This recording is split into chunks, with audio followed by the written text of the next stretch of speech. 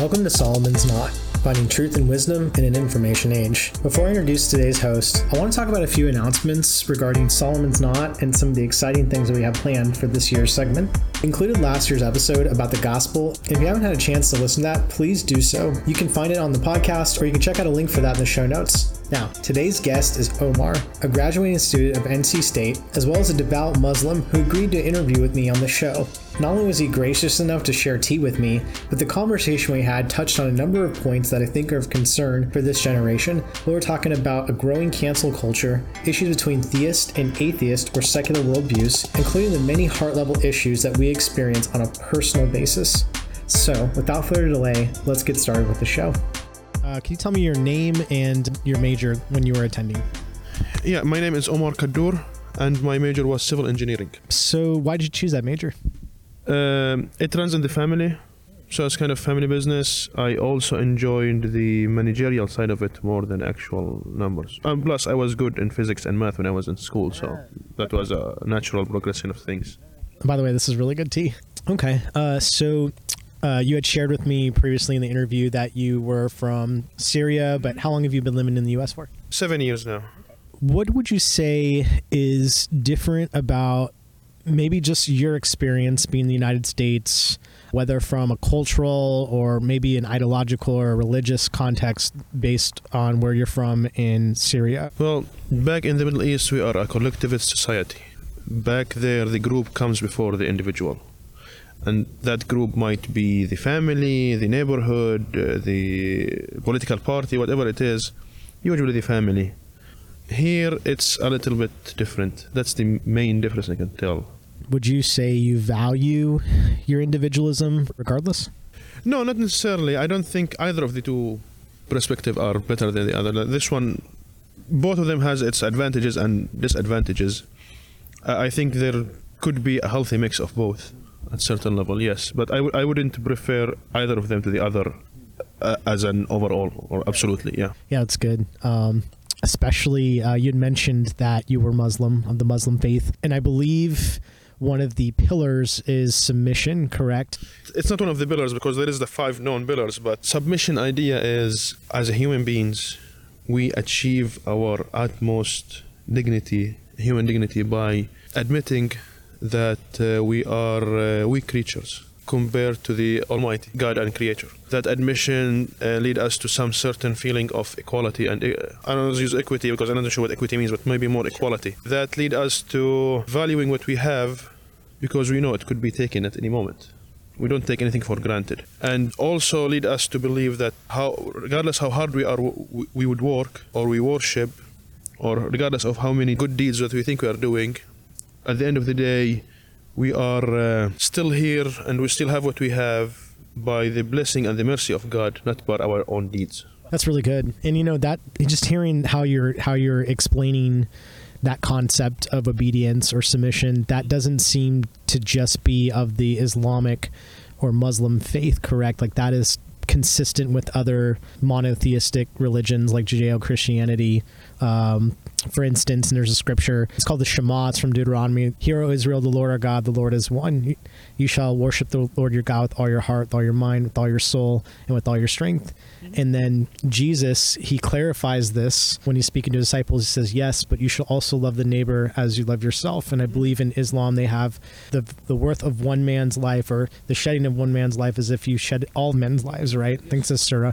But, and so my question is, how does a Muslim, or how would you particularly in your journey handle the message of the gospel, Jesus Christ basically claiming divinity and godhood? How do you handle that or reconcile that? So from what we've learned, the main narrative you hear in the Quran, the Holy Book, which we believe is the literal and actual word of God. Judaism and Christianity are not something completely made up. The way we view the message that our messenger was sent with is as a correctional movement. So there is some basics belief that we share with the Christians and the Jews. But the historical narrative of what happened, that's where there's some differences. Now, as Muslims, we don't necessarily believe that there is any divine nature of Jesus Christ. We believe that he was born in a miracle. His mom was a virgin and born without a father. And but we don't believe that the man who was on the cross was Jesus. We believe that he was been spared, that God ascended him to heaven, and he shall return at some point. And his return is going to mark the beginning of the end, if you will. But so like many principles are shared. But when it comes to particular details about what happened, and it's especially with crucifixion process. And that's why, by the way, there is a general opinion between Muslim scholars that you can not celebrate, but you can recognize Christmas because it recognizes the birth of Jesus. But you can't recognize Easter because we don't believe that the same narrative. Yes, because we don't believe he was killed. So, and I talk to students about this all the time. What would you say has more demonstrable evidence? Like if there was an historical event, what do you think would have more historical evidence of that event's existence than any other event in history? What do you think it would be? Like written scrolls, archaeological finds, anything, testimony of people, what do you think that would be? A peer-reviewed chain of references of people. And that's how we got our tradition. So in Islam, when I tell you that, well, the Prophet did this and that, and you tell me, how do you know? Well, I can point you to a chain of narrators who heard it from each other. And each person in that chain is cross-examined and peer-reviewed for any mischiefs in his young, of any misdeeds that he was known for. And that's how our tradition was transformed through generations. When it comes to written records and scriptures, if you will, it's a little bit subject to loss, to change in meaning. Because I assume as an English speaker right now, if you went back and you read something about Richard the Lionheart, who's the most famous English king, you can't because he spoke French at his time. But in our case, it's the same language has been spoken 1400 years ago and coming. That's why the oral tradition was more common than the written tradition. But if you ask me, well, what's your evidence on something that happened? I would say the nearest I could take as 100% granted evidence is my own eye. If I saw it, if I sense it, that would be number one. That's a great point. Sometimes our senses are inherently subjective, like testimony by an individual, even under the inspiration of, let's say, the Holy Spirit, or even as a divine command, or had some kind of impression by God, whether we're talking about a prophet or a holy messenger, that has to be consistent with other people's testimony and witness account. And here's the thing with what you mentioned earlier, there's a realm of scholarly work and research. It's called textual criticism. And so you said, hey, you believe that the Quran has more evidence based on its rich tradition in the texts and how that the scrolls have been passed on and peer reviewed. It's the same language. Same language, same book. If you went to the far west of the current Muslim majority countries, if you went like from the Atlantic coast in Morocco all the way to western sides of China right now, or India, or if you went up north to to Russia, wherever you go, there, generations and generations of Muslims has memorized, recited the same exact words, letter for letter. So that's I don't think there's a much more well-preserved document than that. When you have millions and millions and millions memorize it and then teach it to someone else and cross-examination and back and forth. Yeah. And what's interesting is that's actually the same way that the Jews preserved their tradition, and which has a much longer history. It's older, yes. Right? Yes. And many of all of the early Christians were Jews. They were followers of Jesus, who was a Jew. So I know where you stand. Obviously, you're very firm in your conviction. You believe that the testimony of Muhammad and subsequent prophets are valid and have corrected what you believe, and obviously what millions of other people believe are the true accounts and true testimonies of God, or Allah, as you would refer to him. I think where maybe we can kind of come to a common point is if we're going to appeal to truth, because this is what the whole ministry is about, is finding truth and wisdom. Can we both agree that in our hearts, there's something that is missing that will never be filled by anything in this world? Could you agree with that? And from a materialist sense? From a materialist sense, I think that's just a human nature. Like, you don't need to be a person of faith to know that. I got these sunglasses 2 days ago, right? And I couldn't be happier. And the moment you walked in, I looked at the sunglasses, I said, oh, that's nice pairs. So, and that's one of the things that our Prophet taught us. Like, if a human being, or if the son of Adam had a valley full of gold, he would wish for another one. So that's just a human nature, and that's, I think, is very much non-controversial, even with people who are atheists or non-believers or other believers, because you can spend your life going for wealth and materials, but it's really enough, because the moment you buy that mansion, you would realize, oh, there must be a bigger mansion. The moment you fly first class, you know, someone has a private, and so on. Yeah, it's endless. Like some hole in the heart that is not filled by any material gain. I completely agree with that. Yes. Yeah. All right. If Jesus, his words, he says, I am the way, the truth, and life. No one comes to the Father except through me. Like he is claiming, I don't know if Muhammad has done the same, but Jesus has claimed not only sonship with God as part of God's triune nature, which makes sense if you're holding to like a garden, fall narrative, like Adam and Eve fell. There needs to be a reconciliation back with the divine, with the Father. Otherwise, how do we have a guarantee that we are going to meet him in paradise or eternity? It's because it's not based on moral deeds, right? Or maybe it is. Maybe there's a certain degree. Hey, the way your heart disposition, following God's law. If He had wrote it on our heart, if He had put good and bad in our ability to choose between one or the other. But maybe from a salvation standpoint, I don't believe Muslims believe in this. That there's a disconnect between Allah in the spirit realm or in paradise or in the heavenly realm and humans on earth. And the only medium to get there, if there is a way to get there, is through submission and adherence to His word, right? Mm-hmm. Now, what's radical about Christ and His message, and if we're approaching this from the perspective of, if I am seeking to know the Lord from the vantage point of a deity, the way that Christ presents it is that God is an almighty Father who wants a relationship with His children. Mm-hmm. And that is demonstrated by the fact that He submitted Himself in the form of a human, basically coming to our level, living under His own word. If God is pure and God is holy and just, He is going to be able to operate perfectly on earth. And that's sometimes radical because that doesn't make sense to us. Yes. Right. So is that portrait of reconciliation back to a heavenly Father? I know you've heard this stuff before, and I'm sure you've heard this before. I'm learning from right, learning, right? Because the thing is that if Allah was worthy of our worship, how does He demonstrate that to us, not only in a tangible way, but one that I know is consistent throughout history? It's one thing to say, well, it's ultimately up to God, right? Whether this person's going to meet Him in paradise or whether this person lived a righteous life. And we could cut that down. Does the stillborn child have peace with God? Does the murderer on death row get to have paradise with God? But I think on a personal level, Omar, how do you have confidence and assurance that you're going to meet Allah in paradise?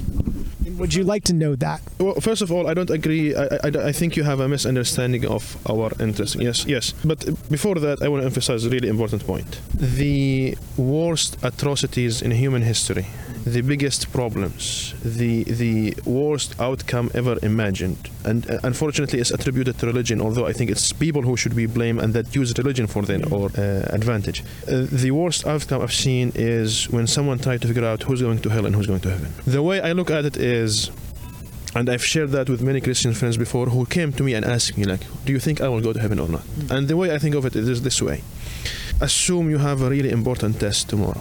Super important. Like, you need this test to graduate the biggest test of your life. How concerned you would be if your roommate is going to pass or not? Like, why should that keep you at night?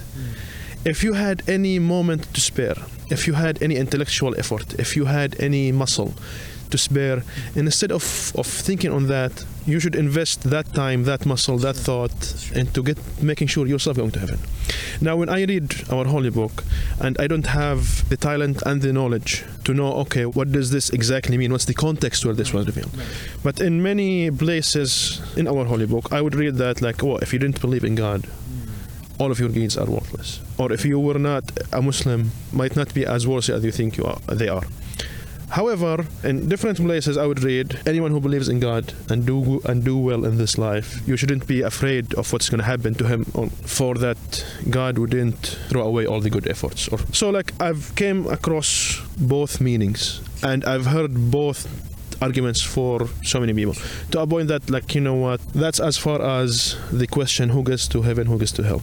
And it's even, there is debate, like, even, okay, like, some people say only Muslims go to heaven, and some people would say, well, maybe Muslims and the pre-Islam Christians and Jews, and maybe anyone who believed in a one true God Almighty with no partners, no associates, and no family. Some people would say, well, if you are a Muslim but not a very good Muslim, you might spend some time away from heaven before you get there. So, and again, no one should be invested time in that, because if you had any energy to do anything, to think about anything, you might as well spend it in what you think is the right way and get you there. Now, with that being said, our vision, it's not that God is not merciful enough to let us all in heaven. We truly believe that God has more mercy to his servant or to his slave than a mother would have for her child. And most of the people who made it to heaven, we made it not by their own merit, again, because regardless of how hard we try. Like, if you count all your good deeds from the day you were born until now, and you put that on a scale, on the opposite side of the scale, you put just like the gift that you were given, just being able to see or just being able to walk. I don't think whatever good deed you did is worthy of that. It's his mercy that's going to eventually get us to heaven. I want to take this moment to thank all the faithful listeners who have been with this podcast from the beginning. It wasn't until recently where I discovered that the donation platform on the website wasn't actually set up correctly, and I want to encourage you guys, please consider contributing a financial gift to this ministry, which is directly going to support students at the college campus. Whether it's buying them books or taking them out to lunch, these are going to be some of the same future lawmakers, professionals, or even parents with the truth and a worldview, hopefully grounded and seated with the gospel of Jesus Christ. So if you want more information, please go to the website at 4campus.org/give and consider being a partner today. Now let's get back to our guest. So much of it goes down to bloodlines and ethnicity and who has the right scrolls and the right teachings. Like, was Abraham a Jew? That's a good point. It's actually, that question is specifically mentioned in the Quran. Yes, because he was a nomad to some extent, because he had to leave where he was living. They kicked him out. They refused to believe in him. We knew the Jews would say, oh, he was Jewish, right? Moses has took the Israeli people who are the descendant of Joseph and Jacob. Well, Jacob is the grandson of Abraham. So if you try to crunch the number together, the prophet of the Jews is the descendant of the grandson of Abraham. So you're talking about at least 3 or 4 generations, 5 generations. The word says he's the father of many nations, though, because so it's not a matter of ethnicity, it's a matter of faith, right? Yes. The word says in Romans, Paul talks about that we're children of Abraham, right? Like children of faith, not children of blood. And this was a big dispute that was going on even during the early times of the church, where you had Orthodox priests basically saying, well, you know, it's about, you need to get circumcised because it's a religious observance and you need to be of a tribe. Well, that's not what Christ had said. That's not how Paul, one of the leading Pharisees of that sect, was. He was correcting a lot of these long-standing traditions, which here's where I think a lot of disconnect happens in the faith or in the conversations that we have today. It's on a heart level, we're still exactly where we were 6,000 years ago. Nothing's changed there. Sin had entered the world. I believe Muslims believe in sin.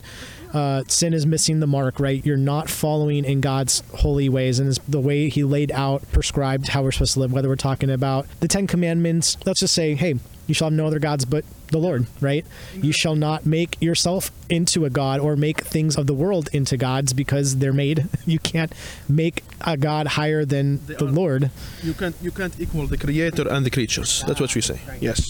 Right. And that's just logical. I don't understand why we have to have that conversation still in 2021. You can't create an artificial intelligence, and shameless plug, I did a 2-part episode on this with one of the students here, but you can't say that's living because a human with our own finite capabilities have created something and have called it intelligent. And the problem is that even if that intelligence was going to self-ascend, it's going to realize its creators were flawed. And I'll give you a perfect example. I cannot recreate the planet, the cosmos, DNA. I can't do it. I'm not that smart. Human beings are not that smart. If we know that at our fundamental base nature, that we cannot achieve what God himself can achieve. Omnipresence, knowing all things, right? Omniscience, being... Justice and fairness. Yeah, That's big emphasis in Islam, by the way. That's something very much overlooked by non-Muslims when they think about Muslims. We very much cherish justice and fairness, and you are entitled to do others as they do to you, but if you want to be rewarded, then you should do them better than they do to you.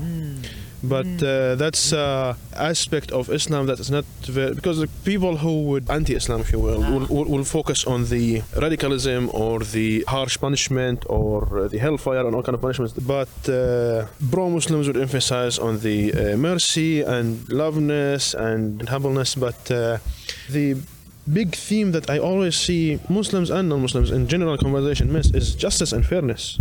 I know the Christian teaching, I don't know if that's literally what it says, but turn the other cheek policy or turn the other cheek concept. In Islam, no. In Islam, like slap who slapped you. Get back, fairness. Right. Fairness, Right. yeah.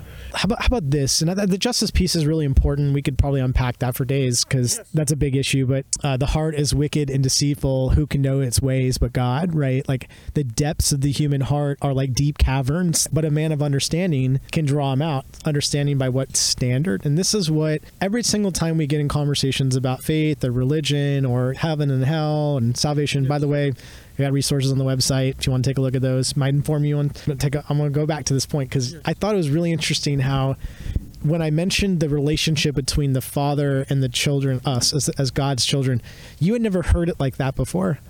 How does that sit with you? So the thing is, we know what Christians believe in general. Of course, Christians themselves, there's a different sects and different, but the general idea, we know it because it mentioned in our holy book, like mentioned as a warning, like. Be careful because you might get be careful of those Christians because they might tell you that you're loved by a holy God, right? No, not exactly. No, not exactly like that. But it's like don't take your faith for granted. For like people before you thought they knew it all and they got so yes. So like that's the warning. So yeah, people before you thought that, we're good, and then they start making all this and I'm sorry, but all this like. Unsensible claims that how a God with no associates, no partners would have a son and a family. So that's the kind of warning. Like you might think yourself you got the truth, but that overconfidence could drive you astray. Thank you. This is where we touched on this a little bit, but those claims cannot just be made without any type of evidence, any type of testimony, or even just like historical find. Like they find houses of worship, they find Joseph in Mary's home, they find these historical places, so we know that these people existed. So it's really a matter of faith. A lot of context when it comes to historical narrative. Believe me, I have zero interest in debating who's right. It's okay. But you think you know about what happened because there is someone who saw it and tell it to someone and tell it to someone until it reached us. However, with whatever happened on that Easter Sunday, no one was there to move that narrative. So that's someone living here in the 21st century think as problematic about the story and the biography of our prophet. Well, yes, let me argue with that, and I can provide you the context. Sure. But you have to admit that the religion and the tradition and the sayings and the word of God as we believe it is well documented enough that you 14 centuries later heard about it. And if you ask me what I believe in the deepest of my heart, I would say that tomb is empty because, but again, for different reasons. I believe stolen or something. No. I believe it was empty because he never made it to the tomb. Again, he ascended to heaven. But you could believe that because you don't believe that he was the Son of God. Mm-hmm. I just want to say again, any effort, and here's the thing: in our day and time right now, the life we're living in, the society that the Western culture has become to, and how that's going to influence other cultures, including mine. I think we should be, all of us, people of religion, we should be alarmed. I think any effort in convincing each other right now is futile, or with all due respects, like immature, because the danger that's coming is coming to all of us. I think that's a point that's something I learned here in the last 7 years here in the US. Here is what, like, you hear Muslims saying, our religion is the fastest growing religion in the world, which might be true. Yeah. But the question is, what's the fastest growing belief in the US? And unfortunately, it's atheism. Yeah. So if we don't all get together and find a way to protect our cultures, our because that's a really good point, because atheists do not care for exactly religion whatsoever. Exactly, yes. And there's already Yes. efforts. Actually, there's another thing that's growing alongside that. It's called universalism or pantheism, which is or pluralism, which is cancel culture, which is all the different topic. That's that's dignity of human life and everything else. Yeah. So like, but if we instead focus on what in the small little causes that can get us together to and there is so much in common we can fight for. Yeah. And instead of me, like if me and you sitting here on this Saturday afternoon arguing was Jesus a God or not. Yeah, the people that are going to hear this conversation are going to be people mostly college age and above, people that they're going to be kind of firming their beliefs now, or probably never. Dude, we live in a world where people in this country have never even heard of this. They might have heard stories, but they've never heard the nitty gritty. But I 100% agree, Omar. I think the problem is we get so bogged down into the details, who got the right history. And Jesus, like, he went to the Samaritans. The Samaritans were a population of people that had history with mixed ethnicity. Yeah. And he settled this with the Samaritan woman at the well. Oh, our forefathers believed that we worshipped on this mountain, and the Jews believe that they have the history right. Well, Jesus is basically saying the kingdom of God has come to you now. It's not always about, and it's important because he clarifies, like, yes, the Jews do have the law, but the point is that salvation and faith, it has nothing to do with your background. It has nothing to do with what ethnicity you have. Someone's going to be won over to your faith by how you serve them and how you love them. I think you had mentioned it earlier, and as a closing comment, I would just say, if you had to share something, whether they're Christians or atheists or Muslims or men, women, anybody, what would you want to say? Resources, wisdom, maybe something from the Quran, something that has stuck with you, and maybe even to college students, because this is geared for college students. What would you have to say, Omar?